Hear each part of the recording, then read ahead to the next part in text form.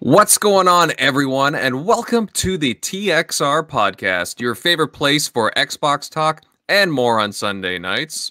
This is episode number 132. I'm your host, Invader, and we've certainly got a lot to talk about tonight, especially regarding the latest Inside Xbox, Xbox Series X event. However, before we get into that stuff, I would like to extend a very happy Mother's Day to all the wonderful moms out there. We appreciate all that you do. So, hey, any moms watching, thank you very much.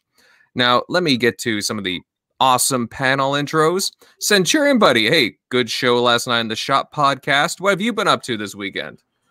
Oh man, just tackling the backlog life. Finally trying to hammer out Assassin's Creed Odyssey. Gonna get myself psyched up for Assassin's Creed Valhalla. Looking forward to talking about that.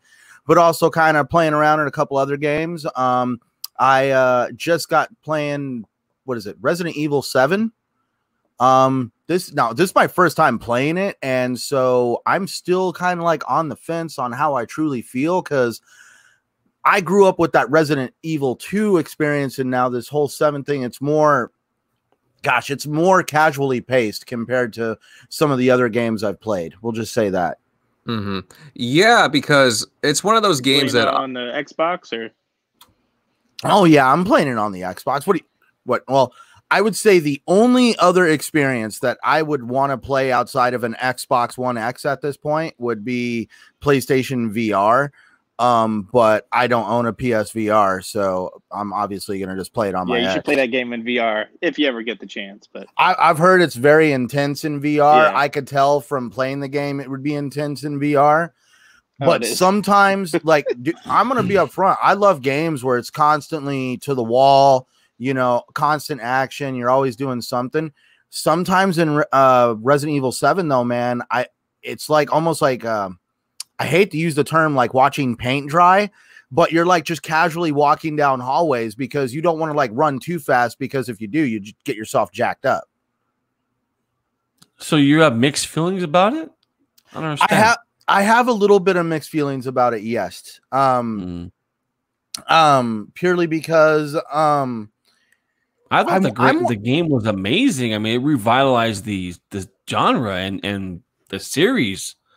See, that's where I'm right now. I'm only on, I guess, let me see. I've noticed how the game is doing it. I've gone from the guest house to the main house to, I guess, where the mother hangs out at this point. I'm now, I guess, getting ready to battle the mom of the family. And I've already kind of picked up that, the family has something going on with it. This is more like you go from something that affects an entire town, or it just seems like a virus, and now it's just like localized to a family. And I know as you progress through the game, it's supposed to get more like Resident Evil, and I'm hoping it sucks me in more. But definitely it's different than the Resident Evil I feel like I'm used to, because of just, I guess, the way the dad was constantly just coming back and stalking you and stuff like that. I mean, I don't know. Maybe it was just I'm just kind of used to the Resident Evil experience from back in the day, because the last one I played was Code Veronica. Interesting. Yeah, I've heard a lot of good things about Resident Evil. Don't get me wrong. The game's not crap. No, don't get me wrong. It's a great game, and I don't want to ramble on about it, but yeah.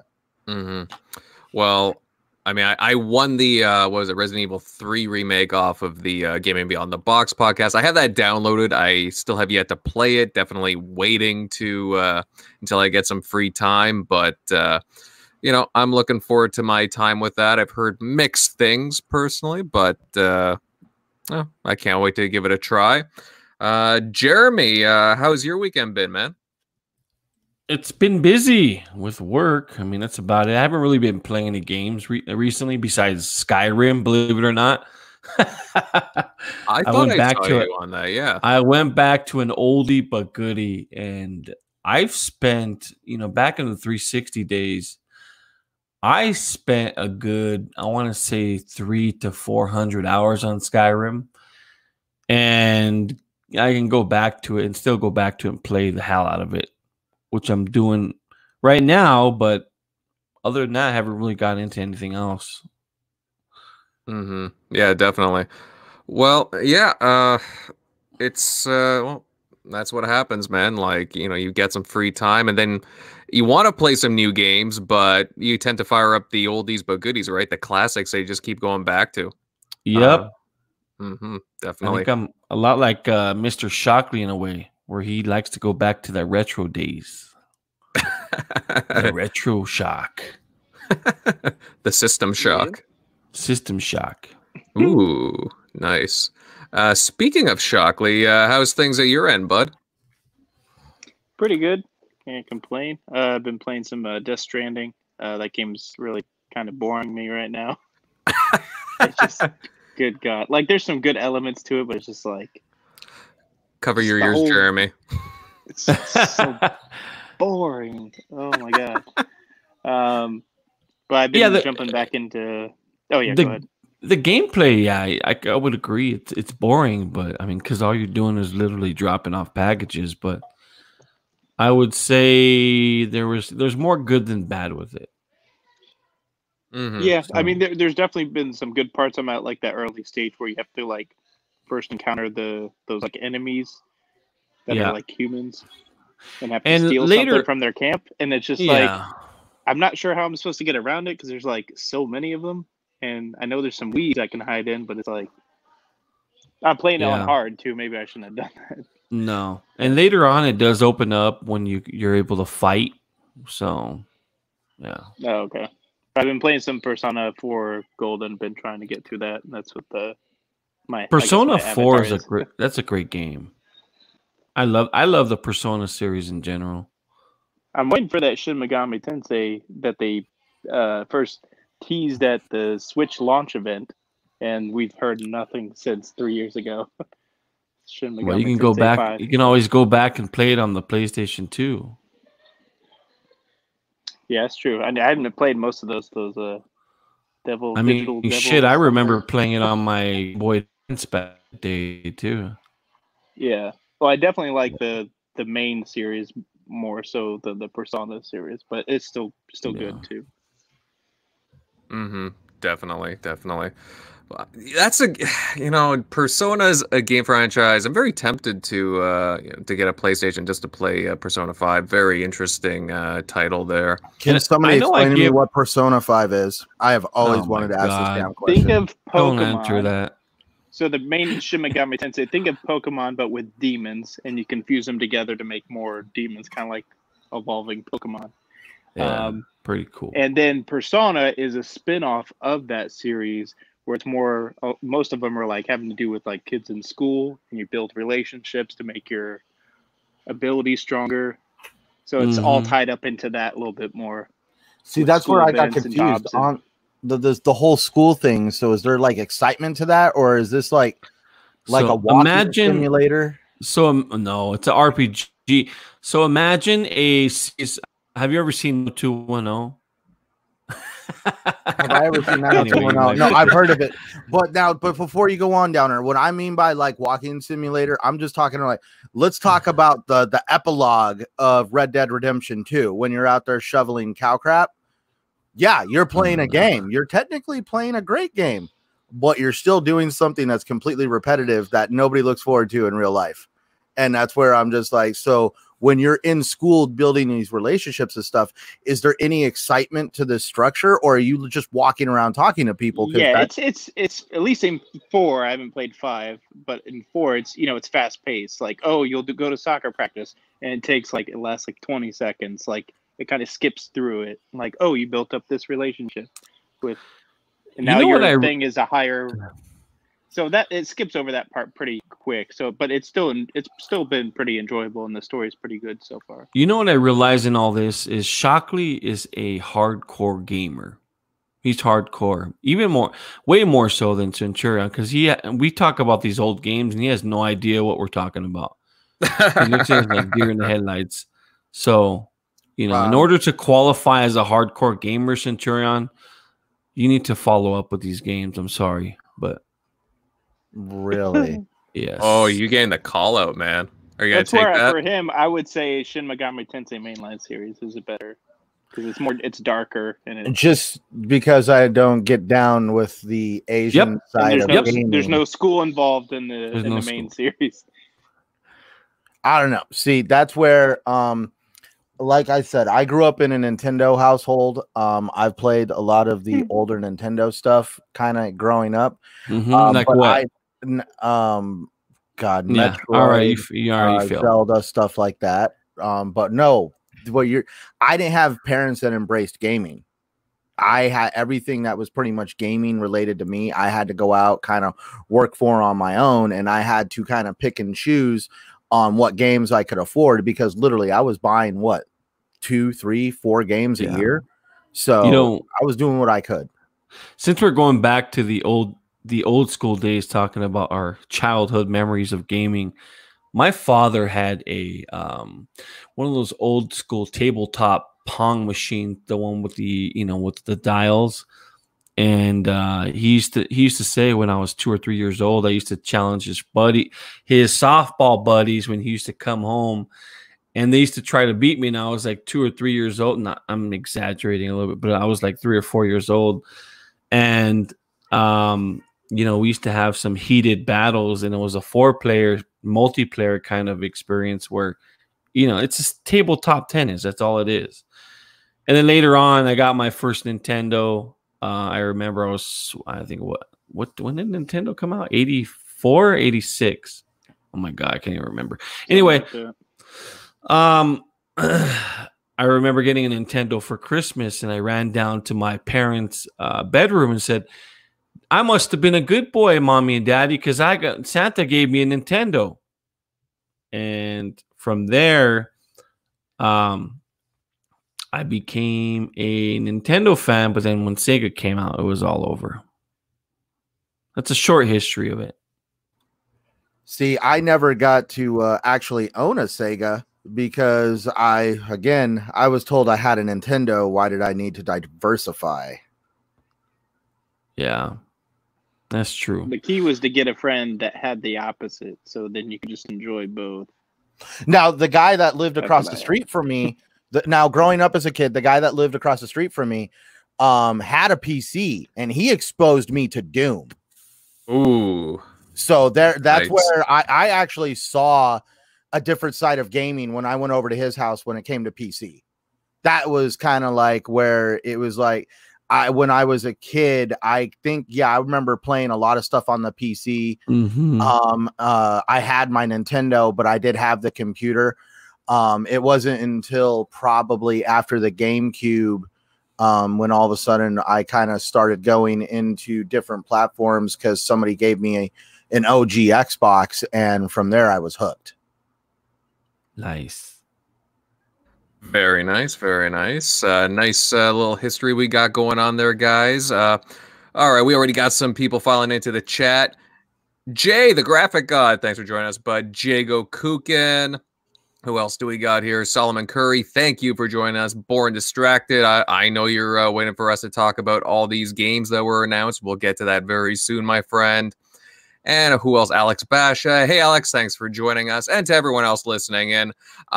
Before we begin, I'd like to let everyone know that we are doing a giveaway for the upcoming Shark PG Maneater for Xbox One. Head over to our Twitter and check out the pinned tweet for ways on how to enter. The giveaway does end May 22nd, so definitely get on that. It looks like a pretty unique RPG. I'm excited to test it out, and we cannot wait to give that away. I do have a Mother's Day story I got to tell you guys about now. Jesus. And it's bringing back bad memories, because my mother, and I'd never forgive her for this, but 4 days before Mother's Day, and it was back in 87, my father purchased me one of those Tron arcade machines, and it was it's one of those light up one, the black light, the one with the black light, and surround sound speakers. And nowadays it's worth about $5,000-$6,000 in decent condition. Ooh. So anyways, my mother, since I had the Sega Genesis, she felt like I had too many video games. it wasn't maybe it was the Sega. Yes, it was one of the Sega machines. Anyway, she felt like I had way too many systems, and she ended up selling it at a yard sale for $125. And I never forgive her for that. So Mom, if you're listening, God damn you to hell. I feel like Jeremy later on in life is going to get a hold of one of those machines, and it's going to be enshrined in his house somewhere in like some kind of like bitter statement. And not to mention, she threw away like $1,500 worth of GI Joes. Ooh, yep. Mother's Day, it's bringing back really bad memories. So I'll never forgive her. Yeah, it's one of those things. Like, you love your mom. Awkward. Guys, my mom's the greatest. Jesus, it's just a funny story. Jeez, but she did sell my Tron machine. Oof.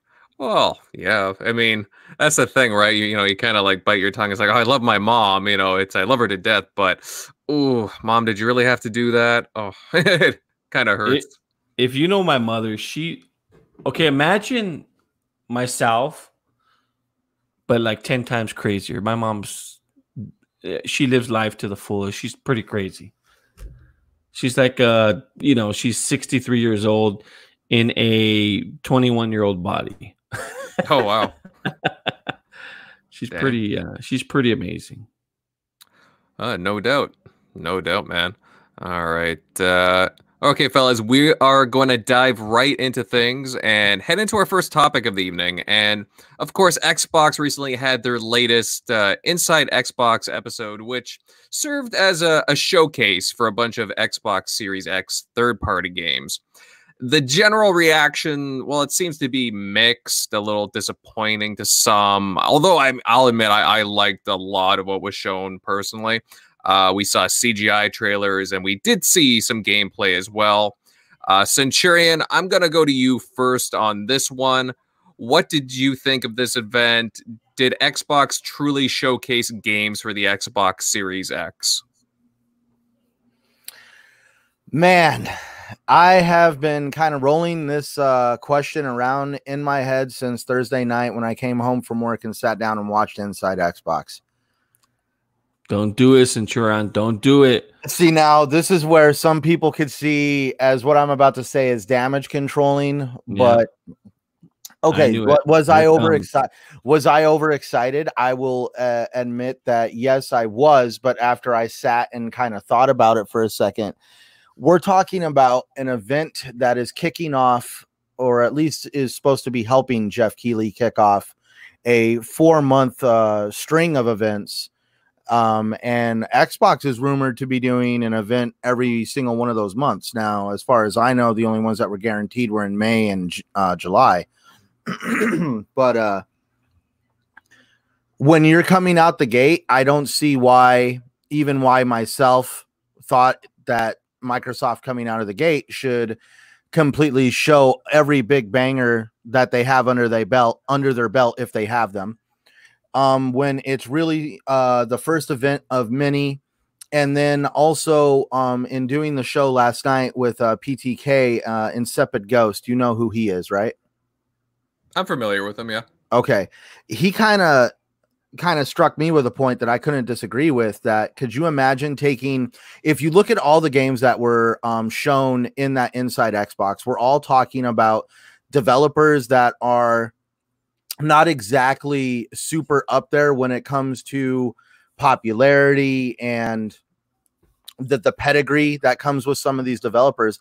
And Microsoft is obviously extending an arm, helping these developers at a time when there's E3 and other events that these developers can use to help advertise their future products. That's not there. So Microsoft is now essentially lending stage time on Inside Xbox for these games. And you don't exactly want some of these smaller developers to be overshadowed by the larger developers. Could you imagine if the example that was given to me, if they showed the new WB Arkham Batman game at the very end? you wouldn't be talking about any of the games that were shown that whole show. You'd all be talking about the end, and I couldn't argue. Nobody's still talking about them. If actually no, I've been talking about them. There's games like Bright Memory looks like a good game to me. The Second Extinction game. There's a couple games that are really kind of like have piqued my interest. And like what's really interesting is a lot of stuff's going under the radar about some of these games. And maybe this is where Microsoft should have at least kind of put the like. Come on. What annoyed me is the only thing that let you know some of these games were going to Game Pass was a little pop-up in the corner. I think that they should have been a little bit more in your face with some of the stuff about these games, like Medium. The game Medium is going to be a Series X and PC exclusive. Correct. Exclusive to that hardware. In other words, you try to stick Medium in an Xbox One, that game will not work. You need either a Series X or PC caliber hardware to run that game. So for starters, that's a major thing when it comes to people we're talking about is this, you know, the fact the Xbox One exists going to hold back games. This is the first example of a developer saying, hell no, we're actually not even going to develop for it. We're just going straight to the top. And there's some really good mature titles coming out that have piqued my interest. It looks like I'm hoping some of these games come out around Halloween time. That'd be a great time for them. As I've been able to reflect on this show, I really see now that Microsoft has reached out to help smaller developers get some stage time because we have 4 months. We have 4 months. And now where did we drop the ball a little bit? Probably like there's that debate on was Valhalla really a gameplay trailer? Was it was a trailer that was done using gameplay engine? But was it a vertical slice of the game that somebody was running around playing? No. That's where I could see the debate on that one. So definitely there was some highs, there was some lows. I just don't think yet again that it was a total dumpster fire. Like I'm never going to try to go into the belief that Microsoft doesn't know what they're doing at all. But definitely they do have some learning to do for sure. I mean, it was a disaster in my opinion. I mean, it was so bad that even an exec came out, a couple execs actually came out and basically apologized how bad it was. That's what they did. You know, if you think about it, they had no other big games out there other than Assassin's Creed. And I understand what you're saying, Centurion, about, you know, getting some of the smaller developers some light. But again, on some of these marketing deals that they made, no Cyberpunk, no Elder Ring.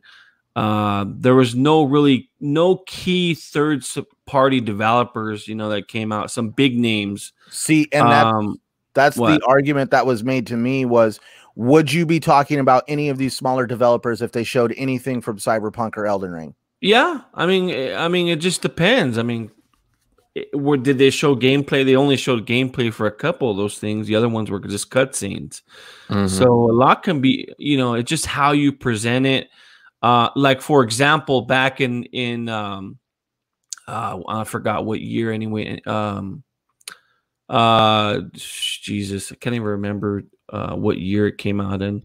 But We Happy Few, you know, was an indie title that came out and took people way by surprise. It was the talk of the Xbox conference at that point at one time.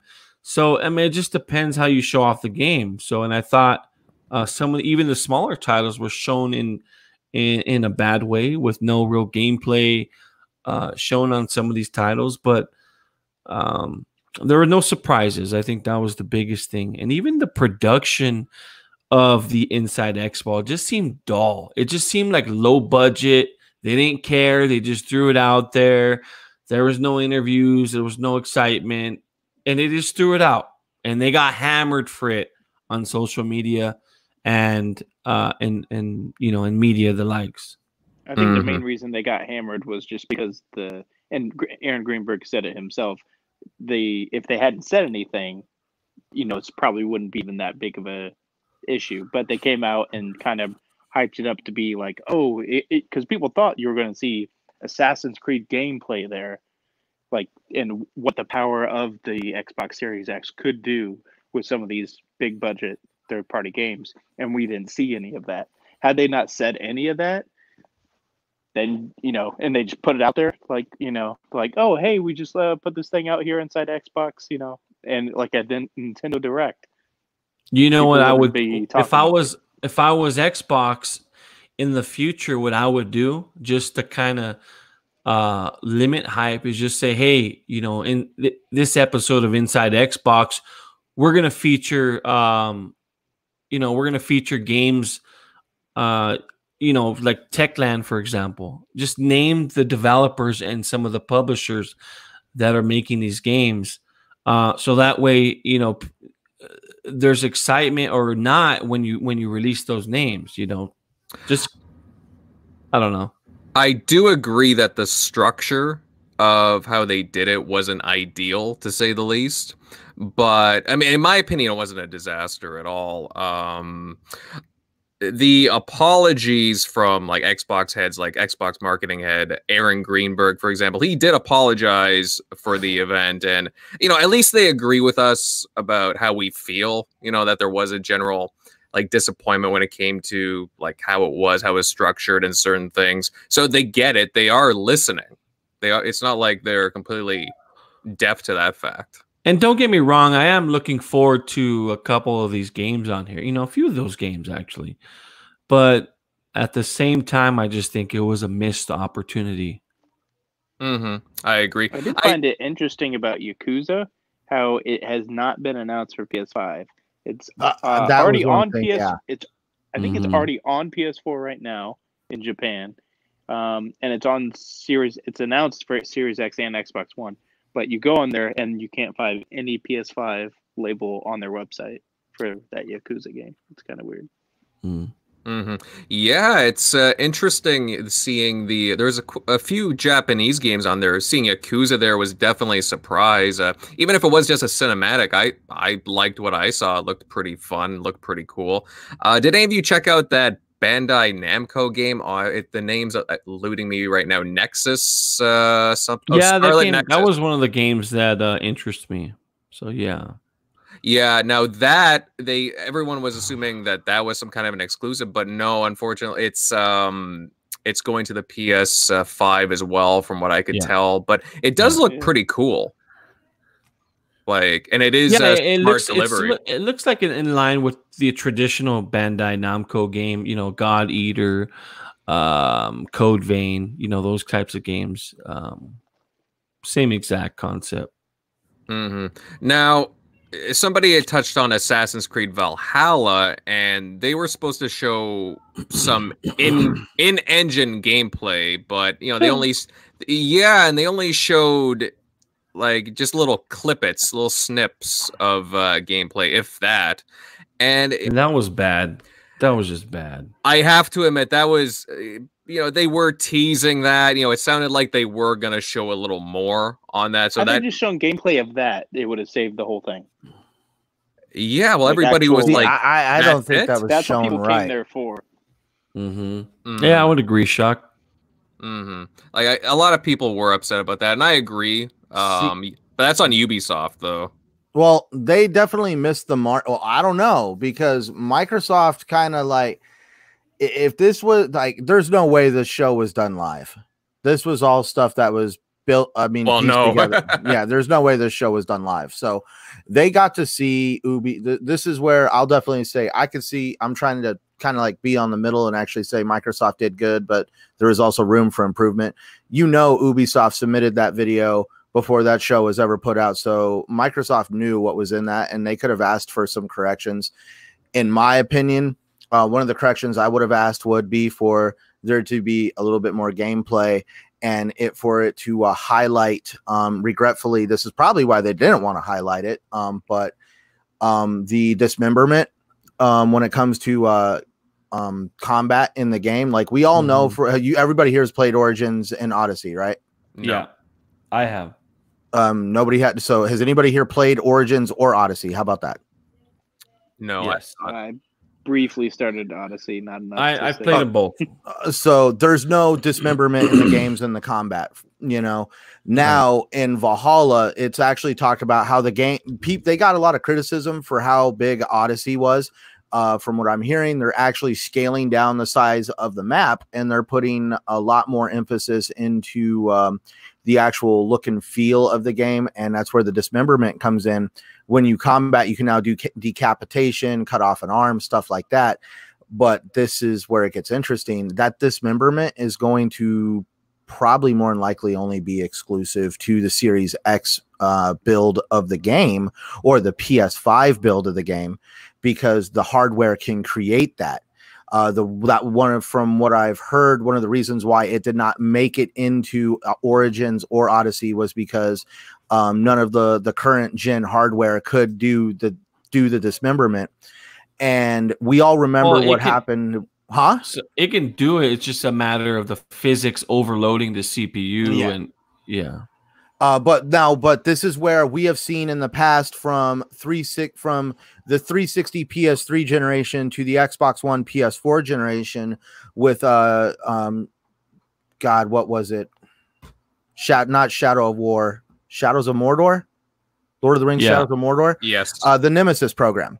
The Nemesis program that created the personalities of the orcs, basically the heart and soul of the game, was only in the Xbox One PS4 versions of the game because that was the only hardware that could actually use it.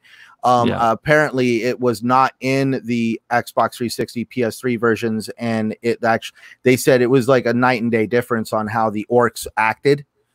And so we're going to definitely see this in the future here with these new consoles, is there's going to be features in these games that aren't going to be on the current gen. I mean, what's now current gen? Fallout 3 did it on the 360. You could blow off people's heads and faces, that's at a distance. That's at a distance, and now also it was very rude. Close, I don't know. I don't know. I'm just. I blew people's face off at point blank with that VAT system. Watched their head explode and their eyeballs. No, you're right. But let's also look at. There's a lot of bugs with that engine that's used, and definitely whatever engine Ubisoft is using for the Assassin's Creed games now. I don't know which one it is. Forgive me. There's definitely a lot of polish in these games, and there's no way they would want a buggy heaping mess going on in their game just to get dismemberment. And so that's where I'm really confident in them saying that they've kind of like done things in the game to really help make the game have more of a feel to it than trying to just create this massive sandbox experience that's overwhelming. Mm-hmm. You know, it's one of those things where I actually really enjoyed the Nemesis system in Shadow of War. I thought it was really, really well done. Really, like, kind of, it's just unique, right, with the AI and how it remembers you and whatnot. You know, dude, I love it. Very memorable. And then as you kill them multiple times, they start showing up with bags on their head because they're just so jacked up. Well, it's just they shit talk you. I like how they shit talk you and they remember you, especially if they beat you before. So that too. But not to go too far off there, but just on that Shin Megami Tensei, when you it's kind of like you catch demons, like catch Pokemon, and you barter with the demons after you get them low enough. You want to join my team, or do you want me to just kill you? And they'll shit talk you in the game and negotiate with you to join your part of your team. So that part's kind of cool, and that just off tangent. Now, shout out to EA for being probably your next go-to. Oh yeah, or maybe that's later. We'll touch on that later. Oh, we will definitely touch on EA later. I know a few people in the chat right before the show started were definitely having some minced words about EA and their policies. I know. I'm like, we're all over up here on the production value of an inside Xbox during a stay-at-home order, but the whole EA thing is totally soaring under the radar for the most part. Yeah, we'll touch on that in a little bit. But going through this topic a little more, we had touched on like confusion over certain game exclusivity. Did they get the messaging wrong on that? Because we just assumed that it was going to be, just a simple third-party event, nothing really first like funded by Microsoft or no real exclusives. But then after the event, everyone's saying, oh, well, this one is only going to be on the Series X, Microsoft exclusive, console exclusive. I think they could have highlighted that a lot better. You know, it got people a little more talkative and jacked up about it. I agree totally. Mm-hmm. I mean, you look at the list of games that we have here. I have the list right in front of me right now. Let's see. Call of the Sea. That looked like a pretty interesting title. It's a first-person puzzle adventure game, and the story looks pretty cool. It's set in the 1930s. That is apparently a console exclusive, and it has the smart delivery. What else do we got here? Scorn, the first-person horror game set inside like a, I don't know how to describe it, just like really hideous kind of a decaying universe. I think kind of based off that one guy's artwork that kind of started the whole Alien franchise. Oh, like H.R. Giger? Yeah, I think. When I first saw that, I was like, dude, are they making a game about Alien? Reminds me of Species, that movie. Oh, yeah, Species. Yeah, but that was what, with Natasha Henstridge, I believe her name was? Yeah. Yeah, I think, yep. I think you're right. Man, she was hot. But, yeah, no, that was actually a pretty, like, everybody was confused when they saw that game, and then they're like, oh, wow, Microsoft has this game as exclusive, damn, and, like, people are just really curious about that. And there's more titles, too. That's another Series X exclusive. Yeah. On Xbox One. Yeah, exactly. This one, people are not too sure on. Second Extinction. Centurion, I know you're looking forward to this. It kind of caught your eye. It's like a it's a 3-person co-op shooter, and you have to basically fight dinosaurs, and it looks pretty cool, actually. I don't know why. You guys know I have 2 really good friends I play on the regular with, and we just enjoy time wasters like that. Like, man, we play Plants versus Zombies, all sorts of crazy multiplayer games just to kind of like hang out and just shoot the shit for a while. That's what I love about those games, and that's why Extinction totally looks right up my alley. That whole horde mode, co-op, and it looks like a very interesting what's the word I'm looking for? A concept when it comes to the world that it's in. Mm-hmm. Definitely. And it's made by Avalanche, the Just Cause studio. So see now, but I didn't. Now Avalanche just did. Oh my god, Rage. No, didn't they just do? It was a game called. God, it was like you were like fighting robots. It was like the only thing in there. See, Generation Z or whatever. Oh, Generation Zero. Generation Zero. There we go. Yes. That wasn't that done by Avalanche? I don't think so. I'd have to do a quick look, but I'm pretty confident they didn't, but I'll have to take a look.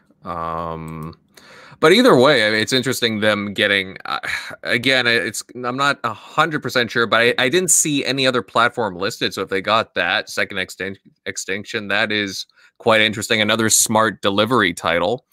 And then moving on here down the list, they have The Ascent, which is a cyberpunk themed RPG shooter, which reminds me of Prey, like that. What Prey 2 should have been, other than being a top-down shooter, just like the aesthetic. It kind of looks like some of those early screenshots. Yeah, well, it looked like an XCOM / cyberpunk kind of game. It really caught my eye. It was both like cinematic and gameplay. Like Ruiner, yeah, like a twin-stick shooter, yeah. There's no release date on that, but apparently that's another one that just kind of got flown under the radar about console exclusivity and smart delivery system as well. And of course we were just touching on The Medium by Bloober Team, the studio behind Blair Witch and Layers of Fear. So they're well adept at making these horror titles, and this one just kind of came out of nowhere, and it's another spooky kind of a horror game. Xbox snapping up these exclusives, and it's another Xbox Series X exclusive. Is anybody interested in this one? Oh, definitely looking forward to just sitting at home and playing some of these games and sitting next to my wife and just getting creeped out. Now, everybody in the chat, what are you guys looking forward to out of what was announced? As for like any game can go, because I'm definitely looking forward to the Medium and the Ascent as far as all these games listed off, and definitely curious about Scorn. Sorry, Shot, go ahead. Oh no, you were good. Can I throw one out? Me a question. I guess you can throw one out, Centurion. Bright Memory Infinite. Yes. That the very pretty much first game. I mean, that game right there. I'm sorry, it's guns, swords, samurais. I'm sold. Yeah. Sorry, I thought that you meant.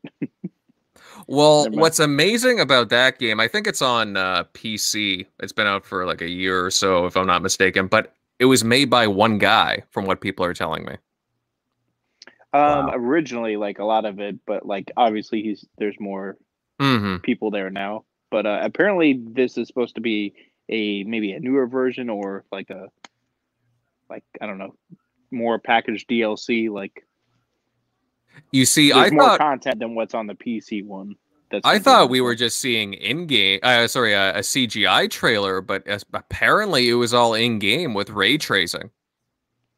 Like, that is that, right off the bat, that's what caught everybody's eyes. Like, wow, this is blowing our minds. And then like slowly, the conference just kept like kind of getting dragged up. But it was really impressive just to start off the show with Bright Memory Infinite.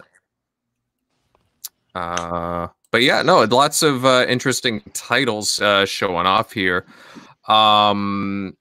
Guys, do you think that they need to like rethink the style of these shows? I know we touched on it a bit earlier, but do they need to go with something along the lines of, just to keep it more uniform and interesting and consistent, maybe something along the lines of a Nintendo Direct or a PS State of Play?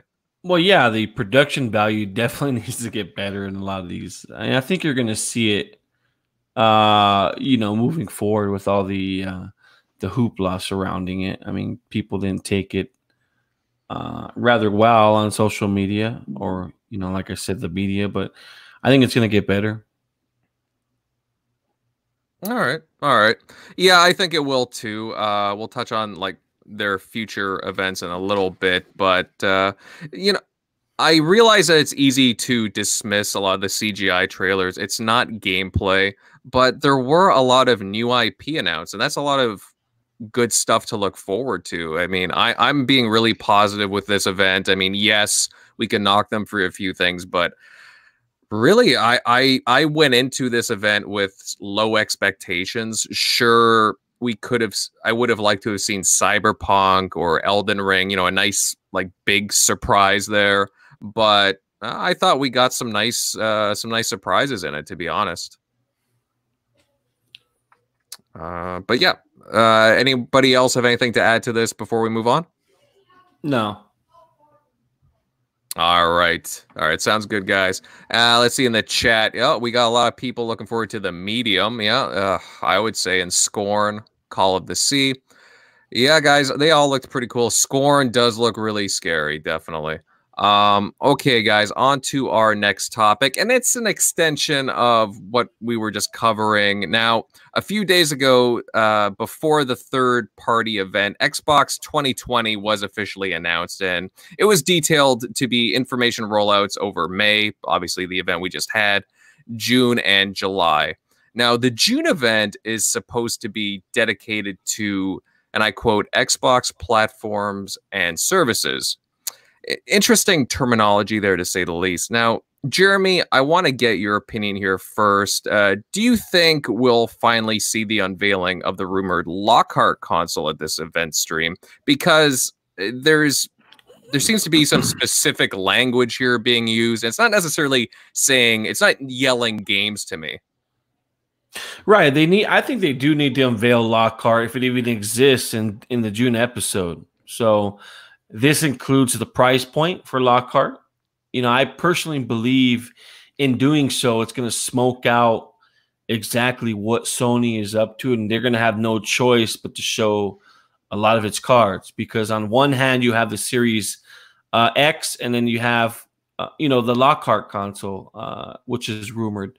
So the reason why it's so important to put on a great show every one of these episodes, just moving forward, it gets the brand it gets people excited for the brand, and that's my whole issue is to keep the momentum they have going, because in my opinion, Xbox has all the momentum.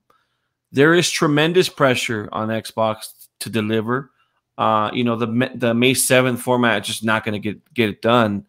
The X 2020 needs to be larger in production value. So especially in the July installment, when hopefully we get these first party games, they can still do something special for the fans and viewers via streaming, and just finding new ways for like the fans to be engaged, whether it's maybe some hashtag polls or winning prizes or something like that. They can get fans involved, get fans excited, and making them feel like they're at the center of everything, and which includes their content. So at the same time, they can capitalize on its growing Xbox subscription library. I think the services by revealing future plans is important. So I think for sure it's going to get unveiled. Absolutely. And there was over the last day or so, we've been hearing different things about price being speculated. There's different industry analysts talking about even just the Series X. Oh, Microsoft will undercut. Maybe that's if Lockhart does get unveiled, which I think it will be. I mean, that's basically what it's going to be. It's going to be an undercut to price for the PlayStation, right? So, and Aaron Greenberg, Xbox head of marketing, did state recently that this show will be done differently than an Inside Xbox show. So we should expect a different format and just different things to look forward to, really. Yeah, and I'm not sure exactly when the May show was planned or how it took shape. I just think overall they need to do a better job with the messaging, because I guarantee you, if we're waiting till June and they have another strikeout come in June, July is not going to be very pleasant for them if they miss. So we'll see. Mm-hmm. Now, yeah, moving forward, like, we have to remember that I think they really need to hit it out of the park with this one, because over the past couple of days, there is a rumor going around that PlayStation is going to be having an early June event. So, I mean, it is going to happen regardless, right? They are going to be showing something sometime soon. They have to, right? Yeah. Yep. But I think, with Lockhart being unveiled in possibly June, a lot could happen within those 2 months with, whether it's Sony unveiling the price point, or them having to respond to the Lockhart rumors once it's solidified in stone. Mm-hmm. Absolutely. Do you think they'll focus on, you had touched on this a bit, but just to expand on it more, do you think they'll focus on like service growth, projects, xCloud streaming, and like more Game Pass news with this? So they'll mention it, but they'll mention it because there's already news on it. There's no sense in beating a dead horse with a stick. So I think they're going to focus exclusively on how what the future holds for xCloud and some of their other services, especially Game Pass. So what if they come out and say, Game Pass is, going to launch with 100 more games? I'm just giving an example. And then, we have some exclusive developers working. I'm just giving an example, but, exclusive developers working on, for Game Pass, those in the lines of that. Definitely, I can see that. Centurion, do you have any takes on this? Do you think that we'll be seeing the Lockhart possibly be shown? Because, it's been rumored for a while, and now you're having more art gaming news outlets that are, like, let's say Windows Central, basically hinting that, we probably will see this coming out. What's your take?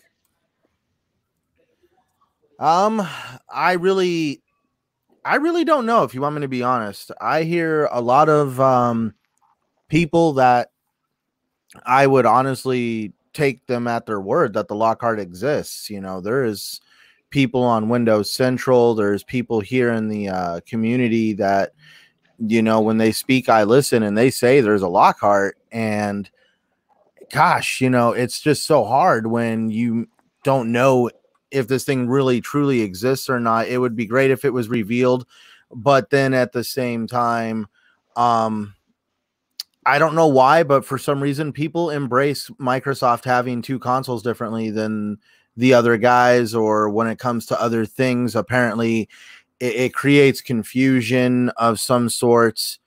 That's where I'm just like, if they do reveal the Lockhart, I hope they do it in a way that kind of helps people, I guess, not feel that way. It will be interesting though, because it's definitely going to give some real competition. It's good to see Microsoft wanting to be aggressive if the Lockhart does exist. I just really don't know though, if you want me to be truly 100% honest, because I've heard the word Lockhart thrown around so many times. Like, come on, I remember when this whole Series X thing started. It was the Project Anaconda, whatever, or there was the Anaconda, there was the Maverick, the Lockhart, the Scarlet. There has been so many names thrown around. So it would, for me, if they reveal the Lockhart, it'll be like, finally, we know what Microsoft's doing. We can stop throwing around all these code words and other craziness that has come out of it. Oh, absolutely. No, I agree with you. I mean, we brought it up on the show, quite a bit about the Lockhart, but it is an interesting scenario where you have potentially Microsoft, from the looks of it, coming out with two consoles. Who knows how they're going to stagger them release wise. And then you got Sony. Like, Sony hasn't revealed a console officially just yet, but Microsoft is possibly going to be unveiling a second one. It's just kind of funny. That's all I'm saying. See, for me, I'm in the crowd where I am definitely sitting on the edge of my seat, waiting for that price to be revealed, so that way I can finally start planning how to afford some of these consoles. Absolutely. Now, Shock, do you have a take on this? Do you think that Microsoft needs to, or Xbox in general, just needs to have a different take with this, and definitely go into the June event knowing that their May one just, it kind of fizzled, unfortunately?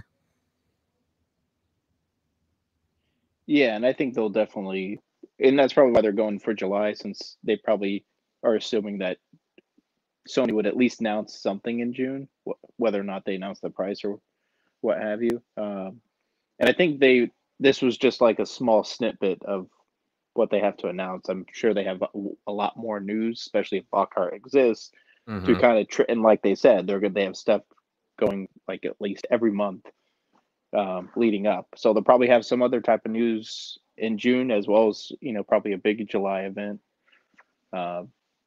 So I mean, I'm sure they have so much to easily announce. They could just sprinkle like little by little if they feel they need something to bounce back from this.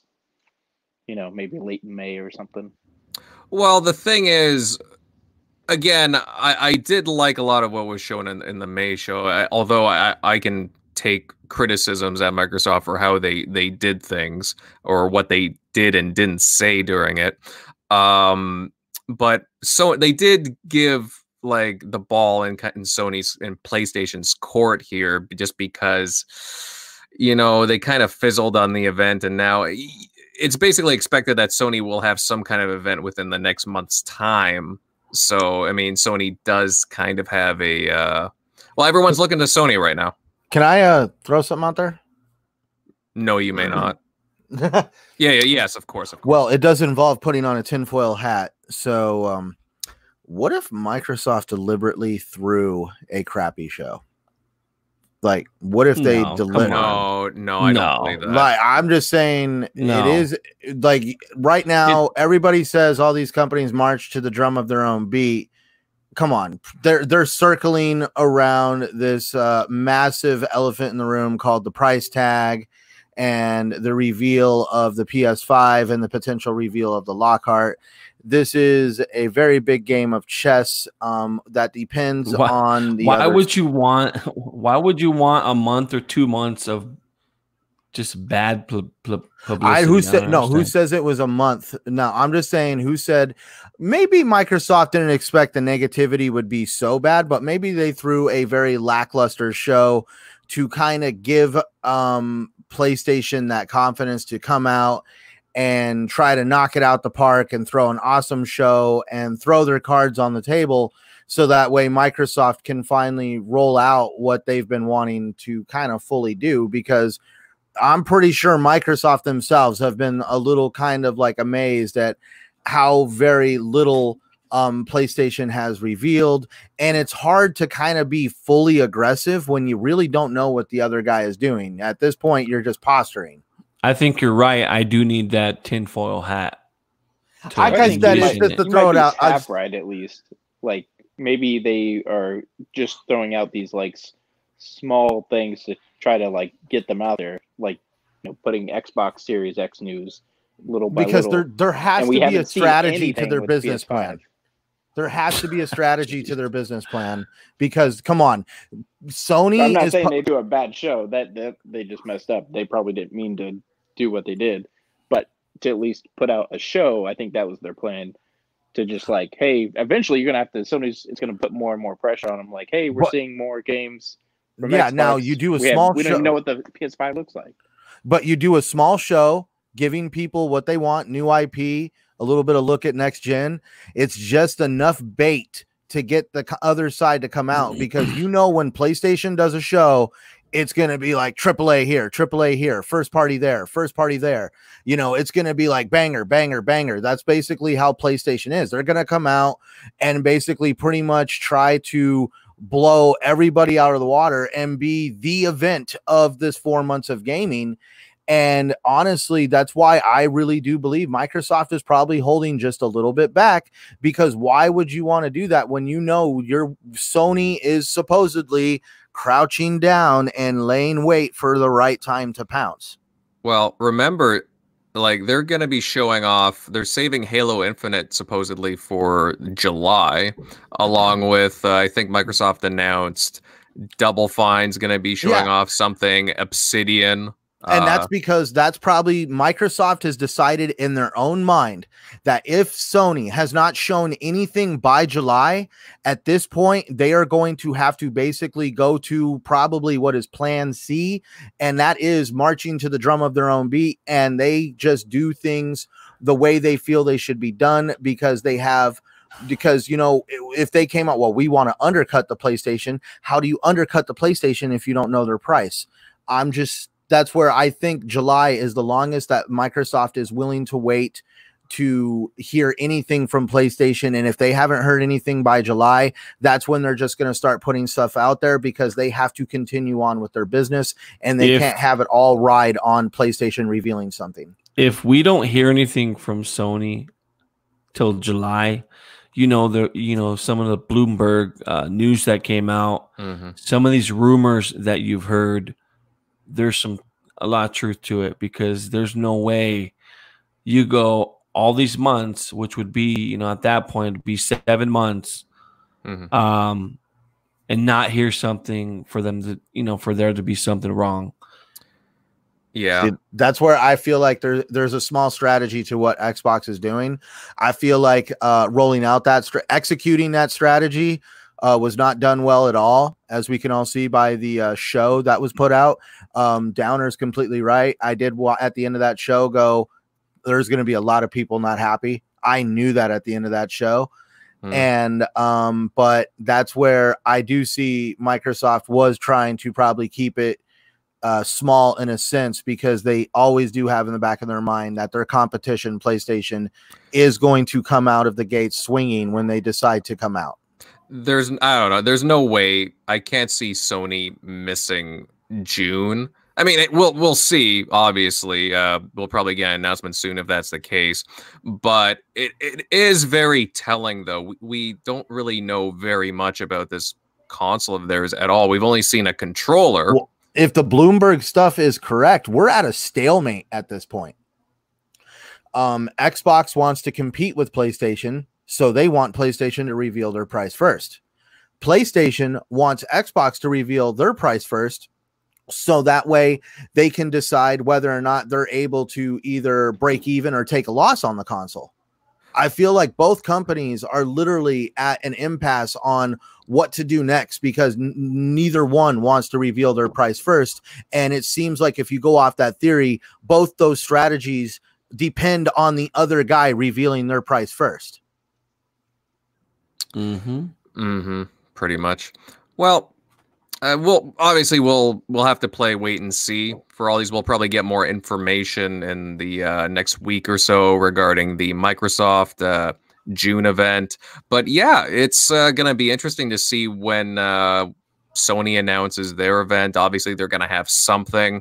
I'm looking forward to seeing what they have. It's very curious to see, just what we'll see from it. It's a fun time speculating about all this stuff. But hey, everyone, we are gonna move on to some other news. And I'm sure a lot of you already know about the Xbox Series X. It will feature the smart delivery system. We talked a lot about it recently. If you buy an Xbox One game that supports the feature, you'll get an enhanced next-gen version for free. However, with EA Games, there may be a catch. Now, Madden NFL 21 was featured in the recent Xbox Series X gameplay event and stated there would be free upgrades. However, in a press release, EA stated that they would only offer upgrades for a limited time, and I quote, "To receive the offer, players must purchase Madden NFL 21 on Xbox One by December 31st, 2020, and upgrade to the Xbox Series X by March 31st, 2021. So about, 4 months gap there. It's not really a lot of time. Now, Centurion, I'm going to pick on your brain on this one first. Does what EA is doing here seem, a little less friendly than Xbox's plan? Well, just to put it out there, Invader, when you sent these topics out and I read that, I actually had to click the link and read the article because I was floored when I read that topic. I was just like, oh my God, EA cannot get out of the way of the almighty, we got to just make money by any means necessary. I was completely floored. And then when you read it off, I still have the same thought. The only way that deal kind of works is, I guess, if you buy it digitally. Because how do they know when you bought that game for like upgrading it to the Series X? Like that, because there's like a window there.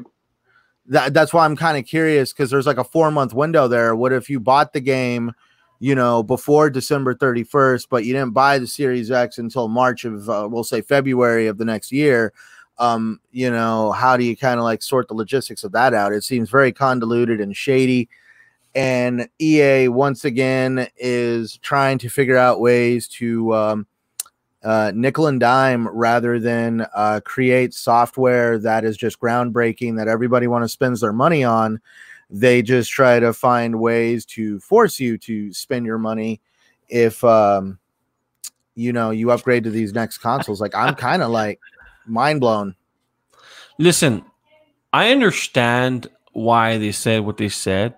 And I would agree with you, Centurion, that it is nickeling and diming people, but it makes no sense with their game plan behind it. Because if you think about it, you have to buy within a certain window. It's automatically turning people off. Mm-hmm. Yeah. So it's like a lose-lose situation. And there's also supposed to be shortages of these consoles too. So right. So why do that in the first place? Why it just doesn't make sense. I understand why they did what they did, but it doesn't make sense. It's almost like they're oblivious to I don't know. It's just crazy to me. The only way you could come up It's with not this like they're is giving away free stuff. Like Exactly. you already bought it for $60, right? Right. And it's the most copy and paste game they have. Like they barely do any improvement or really spend anything to really overhaul it. And then you still won't just give a free upgrade. By that point, if someone wanted to upgrade the game, because what was the deadline? March? Yes. Football's over. Yeah. Like, you can't give me a free upgrade when the season's over and like no one's buying Madden, or Madden is discounted to like $10 or $20 by that point. Yeah. It just doesn't make sense at all. Like at all. Absolutely. Now, go ahead, Centurion. Go right ahead. I was just gonna say, what are they gonna do to justify? Like, what are they gonna do that's gonna be so groundbreaking to where it's gonna be like, you need the Series X version of this game over the Xbox One version? Like, I'm just like, what is gonna be so groundbreaking that it's even gonna drive that? And it, like, I'm with Downer. It makes no sense. Like, it's like they are totally out of touch with what people are saying, what other businesses are trying to do. Right. But if they came out and said, look, if you buy the game in September, we're going to give you a free upgrade. That in itself is marketing for them, where they can go out and have people buy their game just based off that. Now with them saying, it just doesn't make sense. It's like it contradicts what this press release says. It's weird. Oh, absolutely. I just find it funny that Xbox's smart delivery system, there's no strings attached to it. There's no little small print. It's just, it does what it says. Whereas with EA, like, there's like, it's crap. It's like, it's a shittier version of it. Why would anybody support this? It's crazy.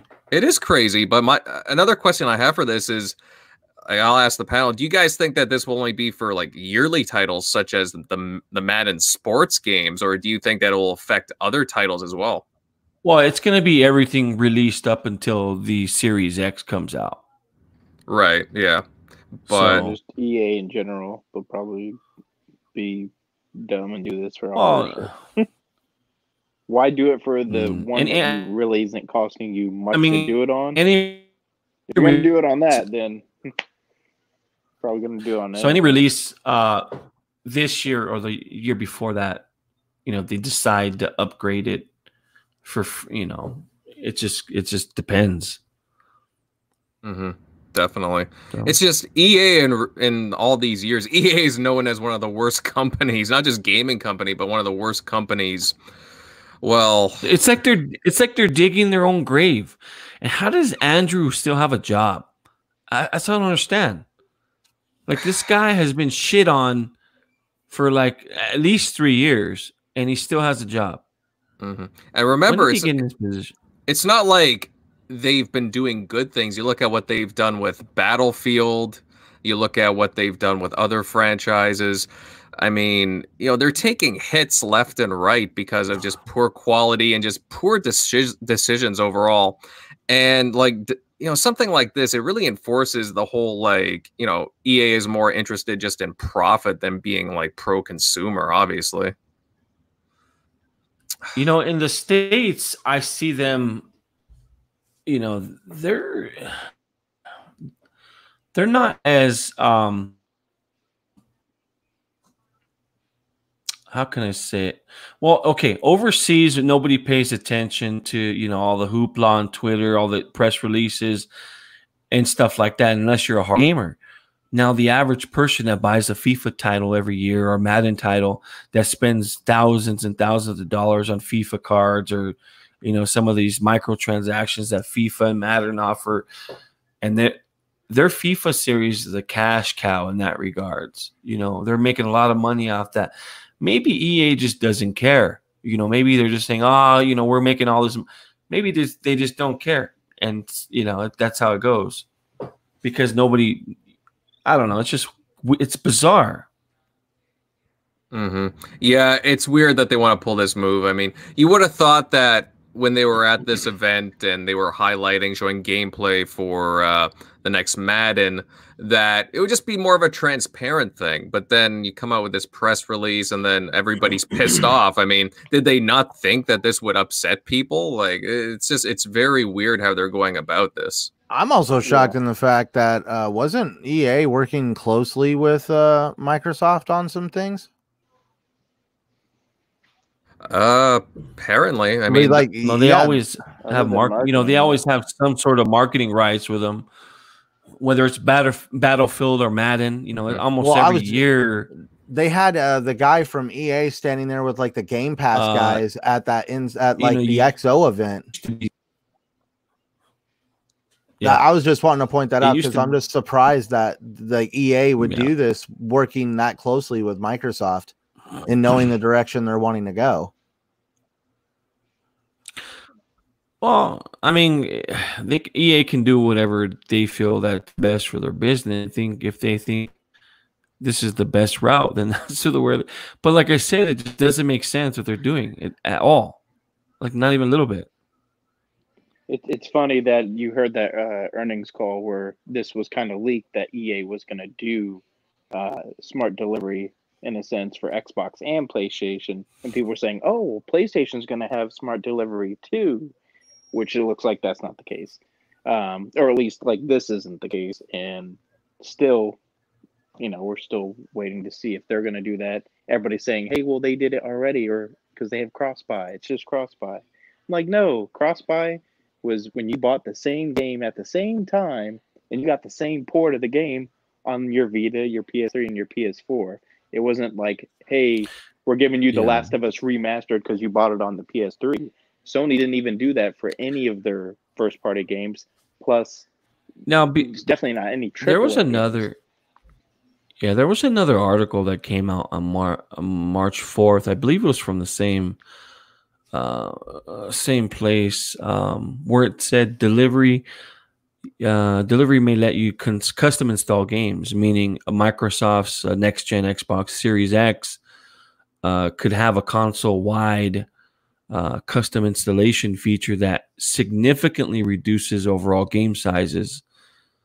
So I don't know if you guys picked up on that, but that'd be interesting. So, for example, you know, Modern Warfare, you guys know some of these Call of Duty games are just getting very hefty with their, you know, I think it clocks in at over like 100 gigabytes, the whole package. Ooh, yeah. Yeah, they're pretty hefty. You know, so if you can carve up some of that installation and only download what you're actually going to play, whether it's multiplayer or single player, if it comes with both games, both options. It's just going to be another added feature on that. So maybe it could cut down, like kind of like what they did with Crackdown. I know Crackdown seems like it's two different games with the multiplayer side and then the single player side. But if you can have it just where you can access a certain, maybe it's a certain, single player area or only half the game, and then you can download the other half later, you know, to cut down on some of these times. It'll just it'll be interesting. Yeah, I mean, we are seeing bloated storage drives, obviously. Games they're packed with so much right now. You look at, I mean, you mentioned Call of Duty.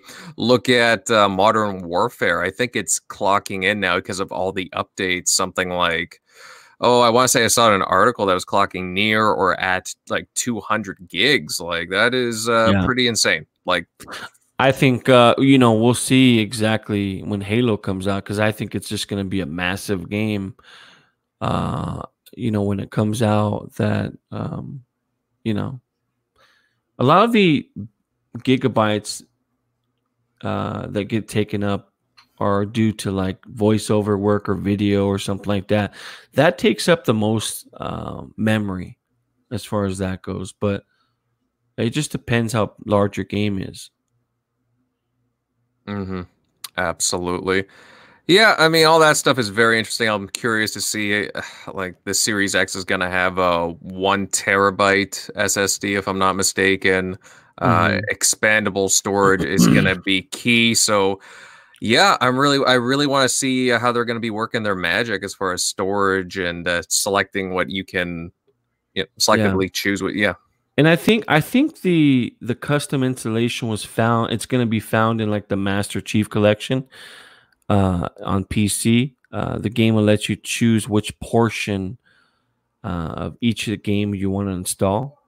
So for instance, um, PvP, um, the campaign or firefight, all that stuff. Mm-hmm. Absolutely. Definitely.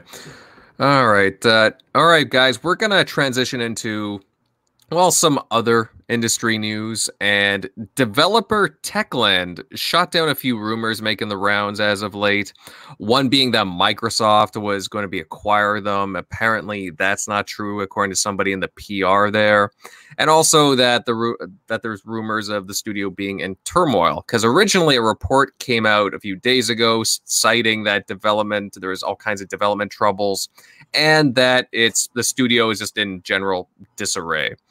Now, Shock, buddy, I'm going to start with you on this one.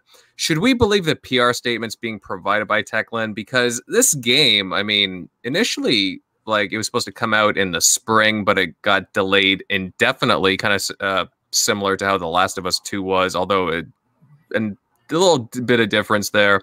But this game was announced back in 2018 at E3 at Microsoft's conference. So should we believe what Techland's telling us here, or I don't know? Do you think that there's maybe a little bit of a PR cover up going on? There might be some cover up going on, but I would say this: Dying Light 2 has been in development since the first game. Shortly after the expansions, so it's bizarre that they didn't upgrade it for the X when it came out. That was a head scratcher. Mm-hmm. So I think there is some truth to that because why wouldn't you upgrade or enhance one of your more popular games that are that's on Xbox, one that's been purchased by millions and millions of people? Why wouldn't you upgrade it and enhance it for the X? It's just maybe they're just too busy working on Dying Light 2, which it's just bizarre. Mm-hmm. A lot of these topics are just bizarre. Well, there's a lot of bizarre topics in just gaming industry altogether these days. Gaming isn't a bizarre industry in itself. Yep. No, absolutely. But I mean, Dying Light, it's one of these titles that, I mean, it's a very successful title. A lot of people, it caught a lot of people's attention. Very successful new IP, and it's Dying Light 2 has really been dragging its heels. They have as a writer, a former Obsidian developer, Chris Avellone, on there doing the story, and they're doing some cool things with the game.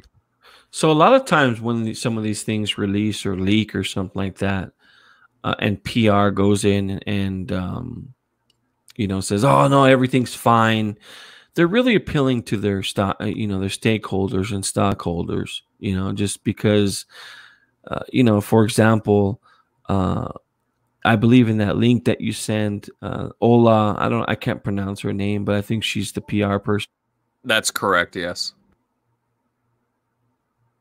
Acquired by another publisher. We're still an independent studio, and we're delivering Dying Light 2 on PC, Xbox One, and PlayStation 4.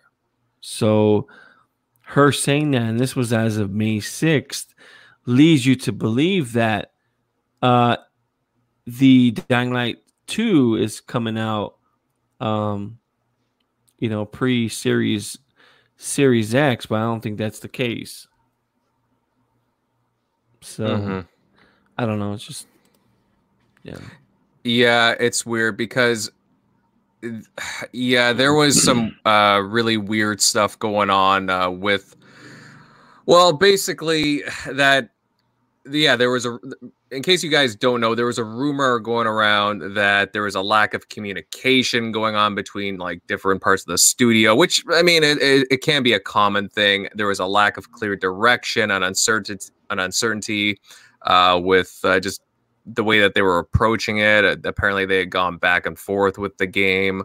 I want some people to realize exactly when you hear issues with developers and publishers. I want you to always refer back to some of your experiences with your employers and some of the dramas that, and drama that goes on there. And it's everywhere. I don't care where you work. I don't care where you've been. Everybody on this panel, everybody in chat, every single person, there's always been, I don't care where you've worked, there's always been rumors about people being unhappy and people that are disgruntled everywhere you go. So that's why it doesn't, it doesn't affect me. It doesn't affect me what I think about Techland. And the same should go for, everybody on this panel or everybody in chat. It shouldn't affect your opinion about a publisher or somebody, a developer that you like. Just take it with a grain of salt, and that's it. Definitely. Yeah, I guess just to go a little deeper into this, what the supposed issue are, it's like a conflict between the head writer and the game's creative director. Apparently, Avalon wanted to make a deep RPG experience, whereas the game director, he continually interfered with the narrative process. So there was different conflicts according to what the rumored turmoil was in the studio. And then on top of that, there was reports of, what was it? There's crunch in the studio as well because they're working, obviously, well, really hard just to get things like up and running. And apparently they lost some people too, according to a lot of people leaving the studio, similar to what's been going on at Naughty Dog. But again, that's just general new reports, but the PR is shooting this down. I mean, obviously that's what the PR would do. They don't want to put out anything negative, like you said, with the shareholders. So that is true. Shock, I want to get your take on this. Obviously, Dying Light, the first one was a success. They wanted to create an ambitious follow-up, but I mean, they seem to lack the focus and everything that gets thrown out of whack. Sometimes that happens at a studio. Do you see this as like a potential BioWare situation a la Anthem from the way that it sounds? I'd probably put it more towards like with Halo, where you kind of saw like their creative director leave, and people kind of, that recent rumor that went around that it was rebooted, like in 2018, which was around that same time. But people think of rebooting like, oh, they totally scrapped it. Like, no, they keep probably most of the game, most of the assets, probably just steer the story or maybe part of the scope they were going for, maybe in a slightly different direction. So it could be something like that, or like you had Uncharted that lost Amy Hennig, their creative director, and they pushed it back and delayed it. So, and it came out great. So it could be something like that where they're just like, their timeline's a little bit longer, that trajectory is longer output, since if they may have changed something kind of like Halo did or Uncharted. Yeah. Some of these larger games, The Last of Us 2, Halo Infinite, the one Shock was talking about. There's a lot of pressure that's involved with a lot of these titles, and maybe somebody doesn't like the direction of either the story or the gameplay or just set pieces. Somebody doesn't like something, and somebody leaves because of it. There's always something. So I think maybe the same thing is happening to Techland. But I always say this at the end of the day, Techland is a proven developer, and they should be given the benefit of the doubt, just like Naughty Dog should be given the benefit of the doubt. Just like, to me, 343 does not deserve the benefit of the doubt because, they really haven't truly delivered on some of these titles, some of these Halo titles that came out. the same could be said about the coalition. You know, what have you done for me lately? So I think Techland, you know, someone like them, they deserve the benefit of the doubt. So, you know, let's just wait until we either hear some you know, some news that is real, or wait until the game comes out. And that's what it boils down to. Oh, absolutely. And as Mr. Kima says, Dying Light 2, I mean, it could be delayed to enhance it with ray tracing for the Xbox Series X. Yeah, I mean, that could always be a possibility. Again, we're just kind of shooting some ideas out here because, you know, games get delayed. It is a common occurrence, but it's been very quiet on the Dying Light 2 front, and to be delayed indefinitely, well, it's kind of interesting. And Xbox does seem to have, you know, marketing ties to it, and with the whole rumors going around about acquisitions. I mean, the PR did come out pretty quickly just to dispel this rumor. I mean, for all you know, they could just be maybe there could be something brewing. You never know. Maybe they haven't finalized anything, but there could be something going on. Well, sometimes you just hit a development bump. I mean, everybody's had one. You know, everybody's had one. Absolutely. So, you know, just one of those things where maybe we should take it with a grain of salt. So, yeah, I agree. We should take it with a grain of salt. It's just interesting whenever these things come up, and I know a lot of people are looking forward to Dying Light 2, and it's unfortunate that it has been delayed. But hey, you know what? I would rather have a polished game than, well, a buggy piece of crap, obviously. But all right, fellas, we will move on to well, it'll be our last topic of the evening, and well, it appears as if Nintendo is not the only platform with a controller lawsuit. Now, originally I wanted to touch up on this last week, but we kind of went over time. But recently, a New York resident filed a lawsuit against Microsoft, stating that they purchased 2 Xbox Elite controllers, and they both exhibited signs of drifting. Now, drifting, that's when movements are detected in the controller, but the controller sticks themselves are not moving. The claimant alleges that Microsoft is fully aware of the issue, but, and I quote, failed to disclose the defect and routinely refuses to repair the controllers without charge when the defect manifests. Now, anybody on the panel can hit up this one. Now, I personally really like Xbox's controllers overall. I'm usually pretty satisfied with them. However, I've often questioned the build quality of, for example, the Elite controllers. For example, I've had like the back is kind of peeling off in certain areas. I'm not too really pleased with that. But in this matter, is this something that Xbox needs to address, or is this overblown as an issue? I really do not know. You know, I'm talking with David Preen on how much testing there was done on the controllers. If this is definitely an issue that Microsoft is covering up, that's pretty major, but I didn't really get that impression from David Preen. He made it sound like they test the controllers pretty vigorously. Sometimes things go unplanned for, but it also comes like David Preen says, it also comes down to how you're using the controller. And sadly, there is a small portion of gamers out there that don't hold the controller the way most gamers do. And so when hardware developers don't plan for someone to hold the controller in that manner, things happen. Now let's be clear here. This is not a widespread issue like Nintendo's. I mean, I've owned a bunch of Switches, a bunch of Joy-Cons, and I've had issues with every single one.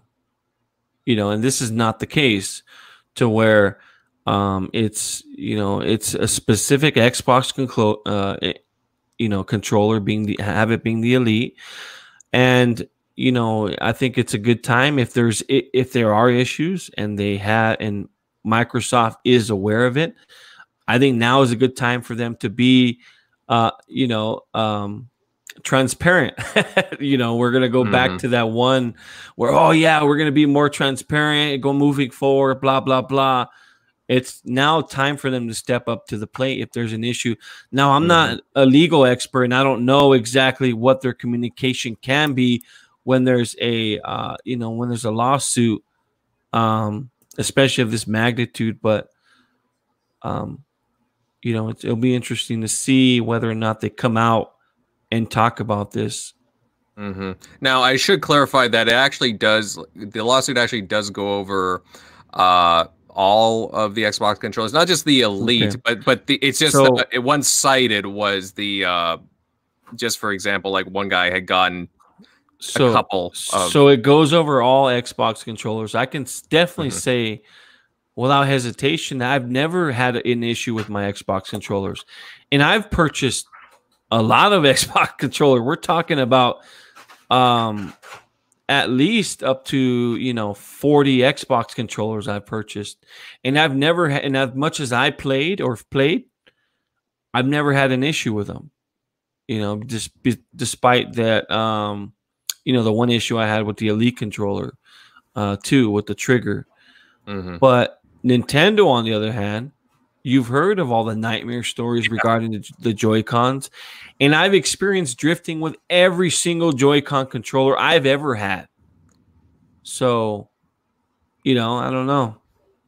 Well, just from the chat alone, I mean, kind of mixed responses here. Alex said that he had problems with the Elite One series. Geeky Nerd here says he's more of a results guy than transparency guy, to be honest. Day one, what was it? NLG Gaming, was it? My Day One controller, 2013 is shot at this point. Well, you probably put a lot of mileage on it. Fastback, he says, I do agree that the quality of controllers this gen seems to be worse than last. Well, maybe people are just gaming more, to be honest.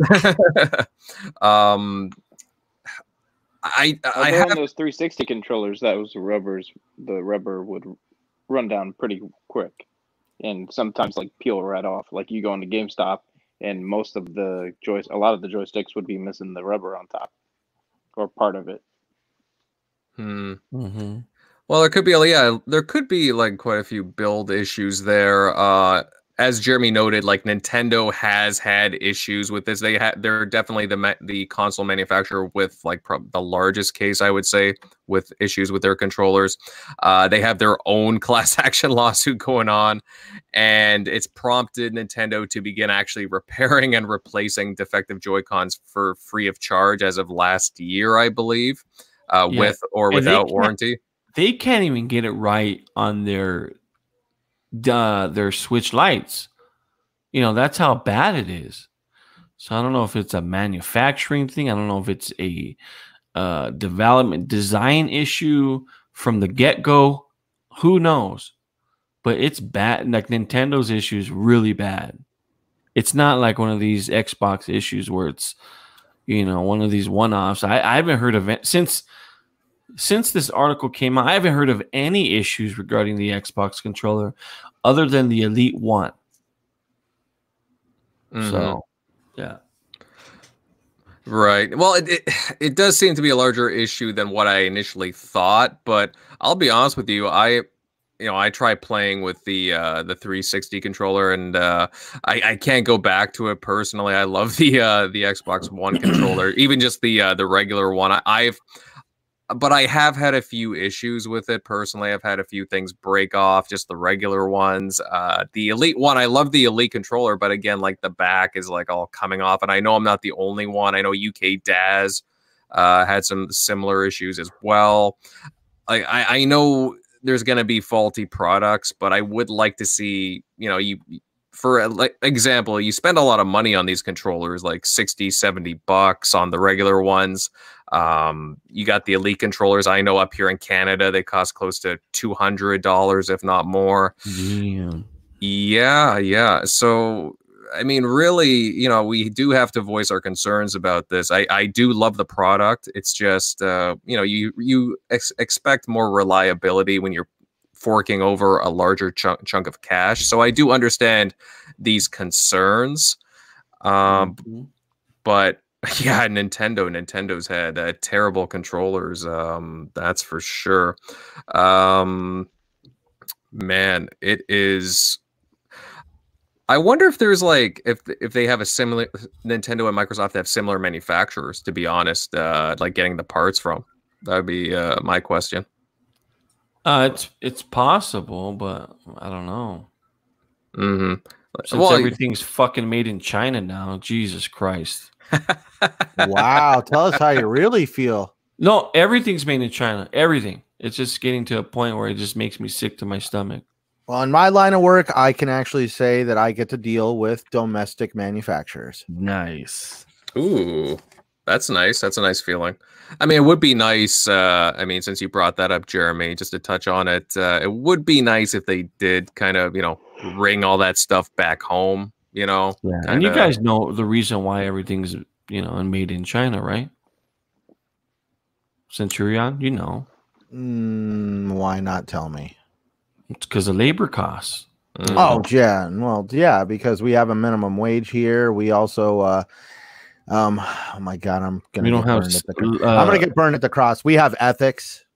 Yeah, we don't have slave labor children working. For us. But in defense of like, oh, we have ethics. If we really had, I mean, the fact that we still support the fact that that's, well, at least it's over there. No, I don't think we should be supporting that. I really do feel that we need to find better ways of manufacturing our goods all around the world, and definitely not under those conditions at all. Mm-hmm. Mm-hmm. Yeah, it's well. Yeah, I'm personally, I would like to see all that stuff come back. I mean, these companies like Microsoft, for example, they do get incentives from the U.S. For example, they invest in them, and they're not. You don't see the return back.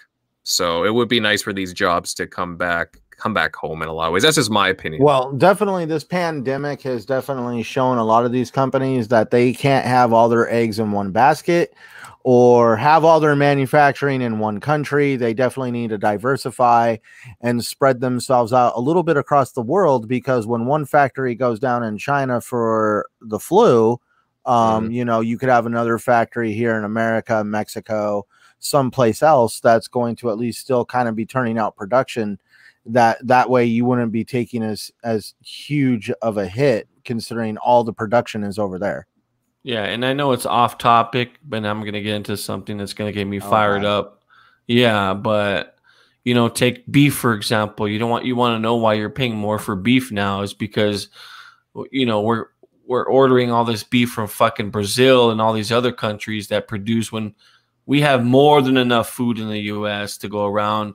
The problem is that some of these cows that we get from the U.S. are expensive, and producing meat in the U.S. is a lot more expensive as it is to get from Brazil. So, yeah, I thought it was interesting on the whole beef situation, considering I'm a big bird and fish fan. Yeah. Oh, even the chickens. I mean, even the chickens are going up in price. So. Yeah. I've always been used to chicken being freaking expensive. Yeah, chicken in general is expensive. I'm a pork guy myself. Puerco. Shockley, how about you? You haven't had your input, yeah? So chicken. What about you? He's a I would say pussy. chicken. He's a vagina. I mean, he's a what fish kind of guy. Sushi, yeah. He's a sushi. Sushi, oh yes, sushimi, or I don't know about sushi. No. Or well, I'm a tempura guy. I like my tempura, so I do too. Anything deep fried is tasty, but not so good for you. But taste is more important. You don't like that raw sushi? I do. I do like it. It's just I prefer anything with a little bit of a little bit of crunch, a little bit of extra flavor. If you catch my drift, I like the tempura. I've been on an ice cream binge the last 2 weeks. I've been eating ice cream nonstop every single day for at least 2 weeks. Just nonstop. Just been eating ice cream. Yeah, My wife would It's be that rolling me serious. around the house about this time. Ooh. Now you got me Mm. curious, Jeremy. What flavor? Anything in particular? So I like, yeah. So I like pralines and cream, cookies and cream. Ooh. What else? So we have different brands of ice cream in Montana. There's a company called Umpqua, and their ice cream is excellent. So as far as like being the best, I say that's probably one of the best I've had. They make it's called a waffle cone fudge swirl, and it is so effing good. And they make probably the best cookie dough I've ever tasted in the world. And I don't even like cookie dough. Yeah, So, I could go either way with the cookie dough personally. yeah. Guys, I wanted to touch on something. This wasn't in our topics, but it kind of came up today. Century and I were kind of talking about it before the show.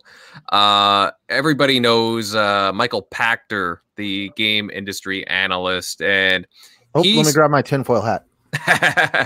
yeah, well, it's an interesting thing that he said because he believes, he said this a few hours ago, that Microsoft could undercut Sony by as much as $100 with the price of its next-gen console. Pachter echoed previous statements that the PS5 is likely to debut at around $500, meaning that if his prediction is correct, that the Xbox Series X could come in as low as $400. Now, personally, I mean, Michael Pachter is very hit or miss. I can't see it being that low. I mean, even I could if they want to be really aggressive with it and have a larger market share in the world. You've seen what happens when Xbox One launched when it was $100 more as opposed to Sony's machine, and what that does, and they can undercut that. We're talking, they can make that for, let's say, for example, they sell 35 million. I'm just giving an example, 35 million units, and they're losing $100 off that. I mean, just do the math on that. They can cover it up or make up those costs with, Game Pass. software, controllers, government contract. Well, yeah, I will say that. I mean, they do have. Well, I don't want to say extra income, but Game Pass, as you said, like they could be getting the extra, like that revenue to kind of supplement the cost from somewhere like Xbox Live or Game Pass, since they're doing crazy numbers with Game Pass apparently. So they could subsidize it, I suppose, but that's a big that's like $400 is a pretty. So you got to take this in consideration though, because let's say it does launch at $400, think of the head start they can get as opposed to $500 to top it off. Later on in a console cycle's life, the consoles are cheaper to make because the parts are cheaper. So maybe they can estimate, let's say they're waiting 6 months or to a year of losses on the system and waiting for some of these prices to drop as far as the parts go. Maybe they take that in consideration. I'll say this: if it is 400 American, my God, that would send a shockwave. Like that would be huge. See, that's what we were chatting about, was if it comes out at $400, I guess tinfoil hat theory is prevailing tonight. Is this Microsoft and AMD teaming up to create the most competition we've seen in a long time in the PC market? PC gaming is expensive. The components are expensive. And one of the main factors of the expense is there's very little to no competition when you get up into the premium hardware. And so is this, if it comes out at $400, this is going to severely definitely influence the price of console gaming going forward, because now you're going to have that, well, I can do all this, that, and the other on a $400 closed system box. Tell me why I should spend $1,000 to $1,500. Yeah. And they can come out and say, by the way, we purchased AMD for X amount of dollars. Oh, and by the way, because of that, we purchased AMD. The Xbox One X Series X is going to be $400. We just cornered the market, so congratulations. Did you say Microsoft purchased AMD? No, come on, dude. That means for every PS5 out there, there's an Xbox logo under the hood. Exactly. So you corner the market and you make up your money that way. For every PlayStation, that's what Sony did. If you guys remember, with its Blu-ray technology, and I did think it was funny that everybody was saying, "Well, wait, Michael Pachter said it, so you can't believe it because he said there wouldn't be any consoles after 360." I'm like, yeah, find me any predictor or any analyst that was 100% right on everything they've ever said. Well, I don't believe any analyst.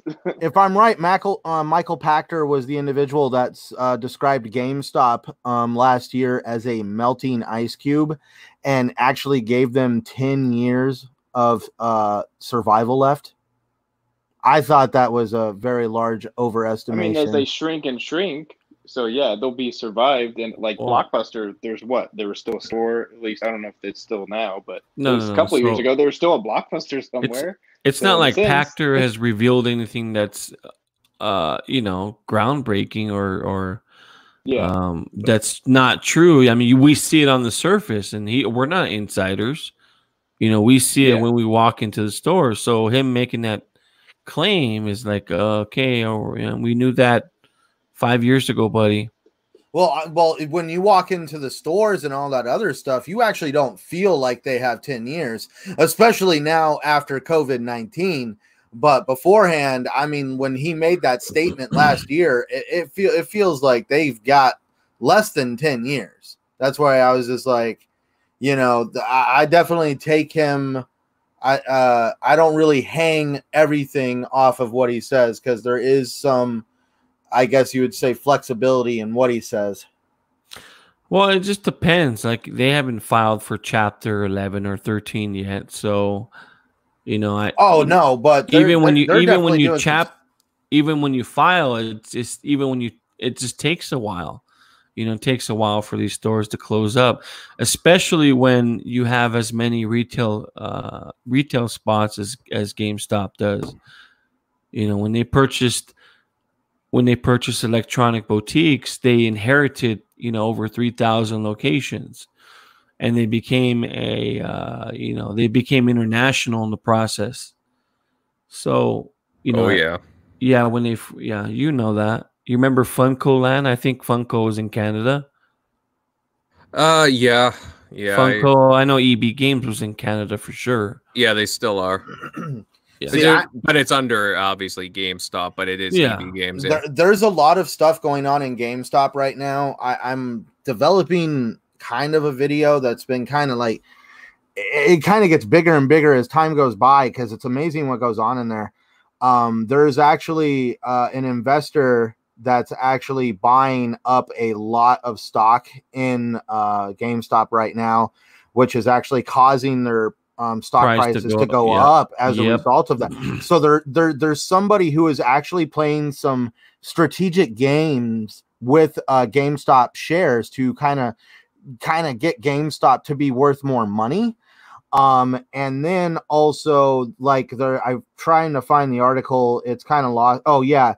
Now all of a sudden, on an article that I have here, it says activists investors ask GameStop for more changes, and they're actually asking for 2 board seats. So all the investors that have a weight in the GameStop brand have now demanded that they have 2 representatives that will sit at the board of GameStop at the board meetings, so that way the investors actually know what is going on inside these board meetings.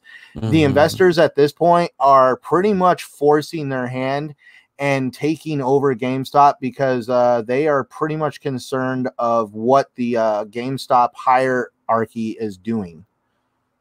Yeah. I mean, I don't think you can save GameStop. I don't care who they hire, because you would have to fundamentally saving retail. Yeah, but you would have to fundamentally change. You would have to rebrand essentially and name it something else other than GameStop. I don't know how they would go about doing that. I mean, but yeah. I feel like they already did that with their Think Geek stores, that are now part of them. So like we kind of just turn those into.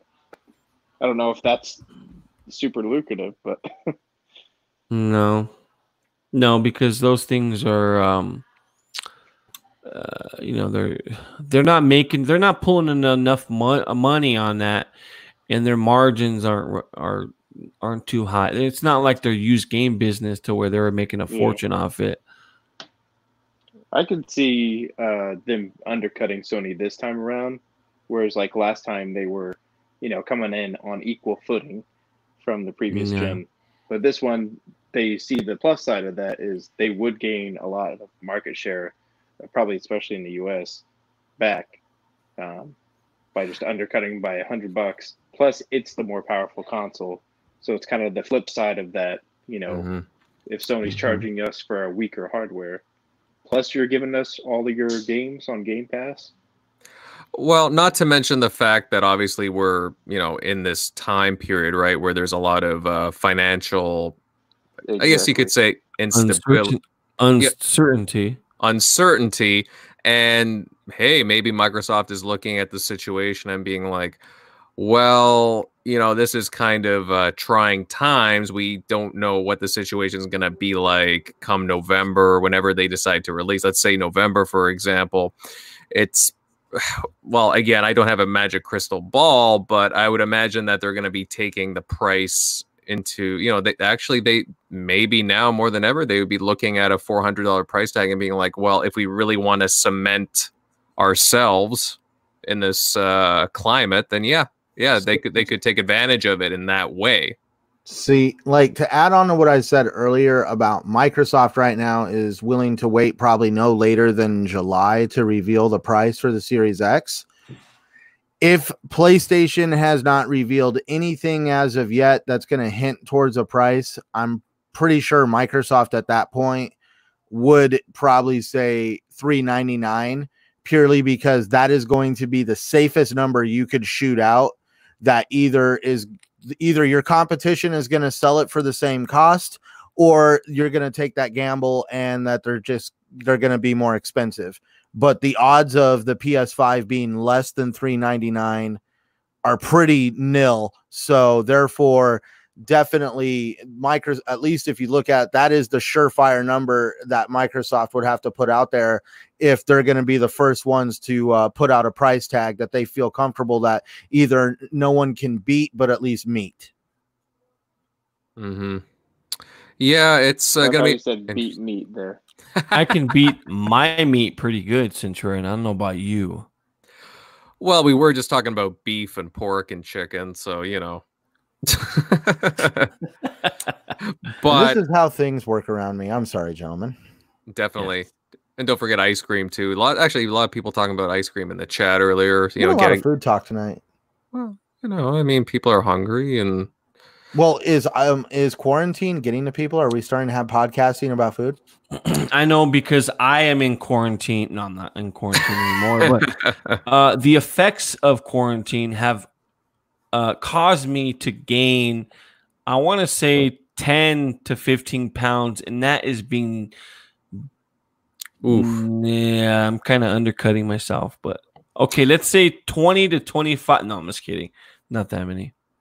I probably gained a good 5 pounds. Couldn't be the ice cream. Yep. Oh, Shock's driving again. I guess we'll find out soon, right? Yeah. Oh, man. Well, I guess we need to get you a couple of those Kinect workout games, huh? Oh my You know, god. you can't even so this is what happened when those came out. So I purchased those Connect workout games. I don't know if it was Extreme Fitness or anyway, I purchased a lot of them and I received a credit of $160 from Xbox because I purchased those and they discontinued everything and they just didn't do it anymore. Oh wow. Yep. That's true. I mean, there's basically no Kinect support to say the least. So kind of forgot about that. But well, I mean, there were some options anyways. If you go with your OG Xbox, anyways. Yep. Yep. And Shockley dropped again. All right, guys. I think that about does it for tonight's show. I really did enjoy our talk tonight. We highlighted obviously our reactions to the latest Xbox Series X event, Dying Light 2, and a whole bunch of other stuff. I thought it was a pretty fun talk. Went back and forth about it. Good chat, guys. And hey, to everybody in the chat, thank you for coming out tonight to watch the show. Obviously, Fastback, NLG Gaming, you guys rock, by the way. Thanks for coming out. Crazy Greek Dude. We had Alex Basha here, of course, throughout the show. Solomon Curry, Geeky Nerd, Mr. Kima. Whole bunch of great people here. Thank you, guys. I know Jago was here earlier. Hey, Thank you. Don't forget about our Man-Eater giveaway. I know at first when I seen Man-Eater, I thought it was a joke, like it was a porno or something like that. But of course you would. Yeah, but don't forget about our Man-Eater giveaway. And don't forget, Shockley's now driving on the Indiana State Highway. I don't know where he is. It's a great. He keeps popping in and out, in and out. Not sure what's going on there. Maybe there's some. The quarantine internet isn't working as good. But you know what? Man-Eater does look good. I did mention at the beginning of the show, Man-Eater, it does look like a very interesting, a unique game. It's by Tripwire, right? So it's done by the guys who did Killing Floor. That was a pretty good, fun game. Definitely a really. I think they're a good studio, but Man-Eater does seem like a pretty cool game. The Shark PG, I guess you could say it's a unique take on. It's a very unique title. I like it, and I know a lot of people when we announce it are excited about the game. So it's one of the more unique titles coming out this month. Shock, great to have you back, pal. Guys, if you happen to enjoy the show, then please share this out, give it a like, and leave a comment afterwards. We're going to head to the outros now. Shock, I'll get to you first. Not sure about your connection here. Where can everybody find you? And don't say the highway. Yeah, not the highway this time. But sorry, I haven't been on my computer today. I've been on my phone, so it's gone in and out. But yeah, you can find me at Shock Nero on Twitter, Easy Shock on Xbox Live. But yeah, thanks for stopping by. All right, good stuff, bud. Jeremy, good show. Where can everybody find you, pal? What's up, my brother? That wasn't creepy at all. You can find me on Twitter. I'm currently arguing with liberals, but just to let you know, all you Obama fans out there, yeah, Obama fans, if you're in the chat, F you. It's the Obama Gates trending on Twitter right now. 1.1 million tweets. It's 1.43 million tweets. So, sorry. Okay. All right. Okay, Jeremy, no problem. All right, thanks very much, pal. Sorry, that was funny. Good stuff. Good stuff. All right, I'll just head over to Centurion then. Centurion, where can everybody find you? Well, for everybody, you can find me on Twitter, where the only colors I represent are that green, blue, and red Xbox, PlayStation, and Nintendo. I do keep it political free just because I don't have the backbone that Downer does. But you can always find me on Twitter, Xbox Live, and YouTube at Centurion1307. I also kick it with you great gentlemen every Sunday night right here on the TXR podcast. And you can also find me on the Shop podcast every Saturday night with PTK Blam and the rest of the crew. Of course, good stuff. Definitely check out Centurion's channel. He posts.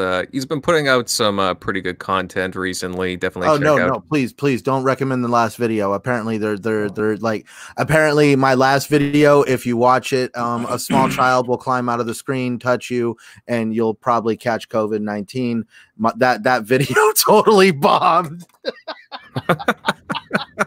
Oh my god, I'm just laughing because I didn't think about it when I released the video. I was like, everybody's probably avoiding social media right now because that whole Last of Us 2 leak.